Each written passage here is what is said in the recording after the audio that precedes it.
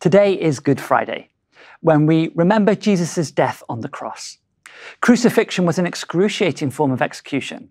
It was so cruel and barbaric that, in fact, even the Romans eventually banned it later. So why then do we call today Good Friday? Well, through his death on the cross, Jesus defeated evil. I think today we tend to compartmentalize evil neatly into three categories. We think of personal evil, our sinful actions and motives. We think of spiritual evil, demons or evil spirits. And we think of maybe political powers of evil, such as dictatorial or evil regimes that grab power and tend to lead to violence, a bit like we've seen in Myanmar recently. And I think the danger is that because of this neat categorization, we can reduce the impact of the cross and think that it only overcame the problem of our own personal sin or evil. But the good news of Good Friday is that through his sacrificial death on the cross, a death that looks like defeat, Jesus was actually victorious over all aspects of evil, victorious over sin, the world, and the devil, and even over death itself. This is why the early church understood the victory of Jesus Christ on the cross as that of Christus Victor. It means Christ the victor. So I want to try and stretch and increase our understanding of the impact and victory of the crucifixion upon, yes, our lives, but also upon the whole of creation. So firstly, let's consider how the cross was a victory over sin and our personal evil. This is the notion of substitution, how Jesus died in our place to set us free from the grip of sin and enable us to be forgiven and inherit eternal life. All of us, I know it's certainly true for me, all of us can be trapped by sin. Romans 3:23 says, "For all have sinned and fall short of the glory of God." Even the Apostle Paul said he did things which he didn't want to do and didn't do things which he knew he should do. These are sins of commission and sins of omission. We can all too easily become slaves to our sinful desires. But in John chapter 19, verse 30, as Jesus is dying on the cross, his last words were, "It is finished." In the Greek, it's one word, tetelestai. This was the word that would be stamped when somebody had paid the bill. They'd paid their debt. Or it was the word that was stamped on the receipt when somebody paid the price to set a slave free at the slave market. Jesus has paid the price for you and for me. Tetelestai, our sins, our debt has been wiped clean from the heavenly record books because Jesus has set us free through the price of his life. And he's dealt with the shame too, the shame of sin. After the fall, Adam and Eve hid behind a tree, naked and covered in shame. But Jesus hung on a tree, naked and conquered shame. The cross is the great reversal. And the cross means not just freedom from sin and shame for you and me, but also freedom for us to be in relationship with God the Father, our Maker, to be one of his children and therefore a co-heir with Jesus the King. On Good Friday, we see Jesus' unusual coronation as King with a crown of thorns before he was glorified, not on a throne, but on the cross. In Mark chapter 15, verses 17 and 18, Mark writes how the Roman guards mocked Jesus as King of the Jews, putting a purple robe on him, and they twisted a crown of thorns on his head. But because Jesus wore this crown of thorns, we get to wear a crown of glory. In 1 Corinthians chapter 9, verse 25, St. Paul contrasts the crown that an athlete competes for. And when they win, the crown the athlete wins, which back in the day was a laurel wreath, a crown that is perishable. It doesn't last. He contrasts that with the crown that a follower of Jesus wears, a crown which is imperishable. For all of eternity, you are now a child of God, a co-heir with Christ, because Jesus has paid for your sin with his death on the cross. This is amazing news. But as amazing as this is for us, the victory of the cross does not stop there. The Bible talks of the waters of chaos at creation. It also speaks of the waters of Babylon, by which God's people sat down and wept when they were in exile. And in the book of Daniel, we get the waters of chaos, out of which emerge the four monsters. To the Jewish people, the Messiah, the Savior, he was expected to come and subdue all the powers of chaos and all the evil in the world.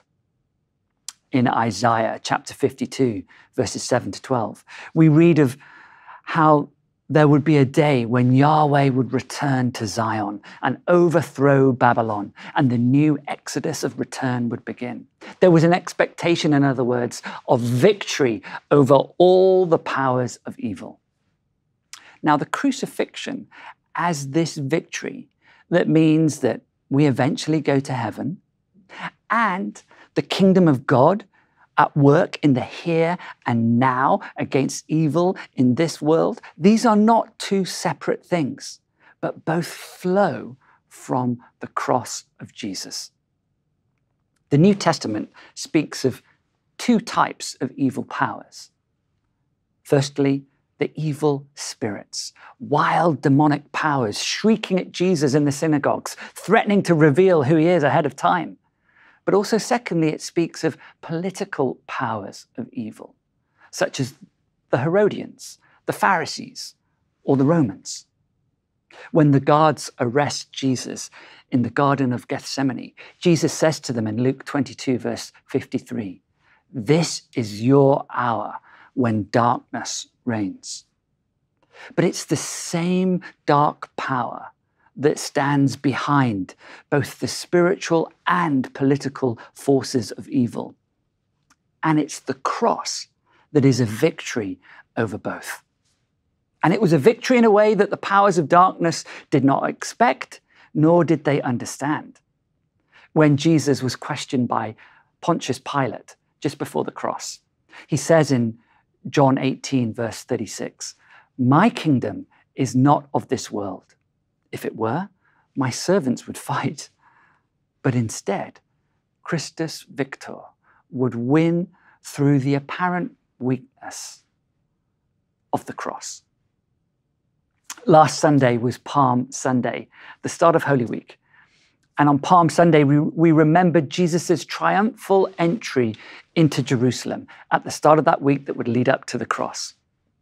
And when we read of his triumphal entry, there's this rather strange conversation that Jesus has with some of the Greeks who were present in the city. And in this conversation, he hints to them what was to come. We read this in John chapter 12, verse 31. Jesus says, "Now is the time for judgment on this world. Now the prince of this world will be driven out. But when I am lifted up," meaning the cross, "I will draw all people to myself." The cross draws out from all of their hiding places all the various powers of evil.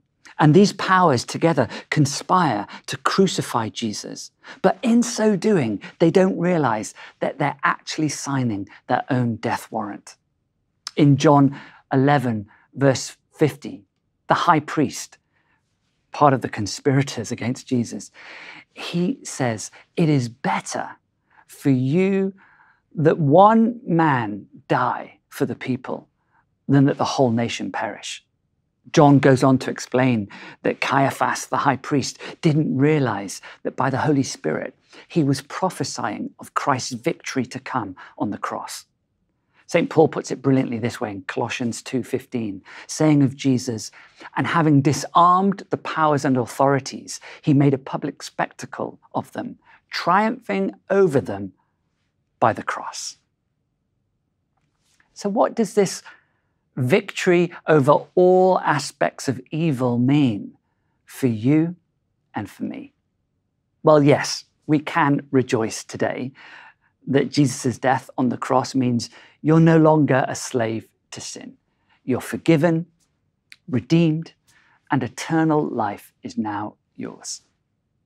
But it also means that that you and I, we can get a vision for, and you can get excited about our role in seeing the kingdom of God advance in the here and now through our everyday acts of kindness and compassion, through our stand against that which is wrong or unjust, or even when we just give a downcast stranger a pleasant smile. We can all play our part in pushing against the darkness because we know that the evil powers that lie behind it are in fact already defeated by the cross. Yes, there is still darkness in the world today, but as St. Francis of Assisi said, there is now no darkness so dark that the light of a candle cannot pierce it. The ultimate result of the cross is not some future disembodied heaven where we'll sit around on clouds playing the harp. No, the ultimate result of the cross is a new creation, a new heaven and a new earth. And this new creation was ushered in by the resurrection of Jesus, which we'll be celebrating on Sunday, this Sunday, Easter Sunday. This new creation has already begun. And the Holy Spirit is given to us to live as new creations so that we have the power in us, God's power, to confront those powers of evil in the world, to be a people of healing, a people of reconciliation and celebration. In John 19, verse 34, it describes how when Jesus died on the cross, a Roman soldier then pierced his side with a spear, and out of his side flowed both blood and water. This shows that there was in Jesus' body already a separation of blood and serum. In other words, he was medically dead on the cross. But the early church also saw this as a symbol, a sign, that it was the fulfillment of what the prophet had said in Ezekiel 47, the vision that God had given him, where he sees a vision of water flowing out of the temple. And this water then became a mighty river. And everywhere the water went, it brought life.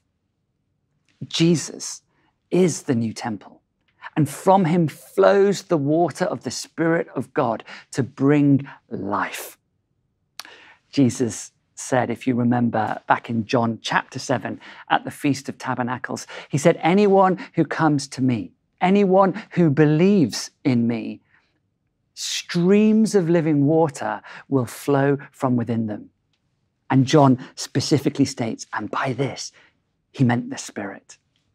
So keep on going. Never grow weary of doing good, and know that together we can make a difference in pushing against the darkness, in pushing against a defeated foe. In Numbers chapter 14 in the Old Testament, the Jewish spies returned from their advanced trip to check out the Promised Land, and they brought back some grapes from there. And they were literally tasting their future, though many didn't want to believe it.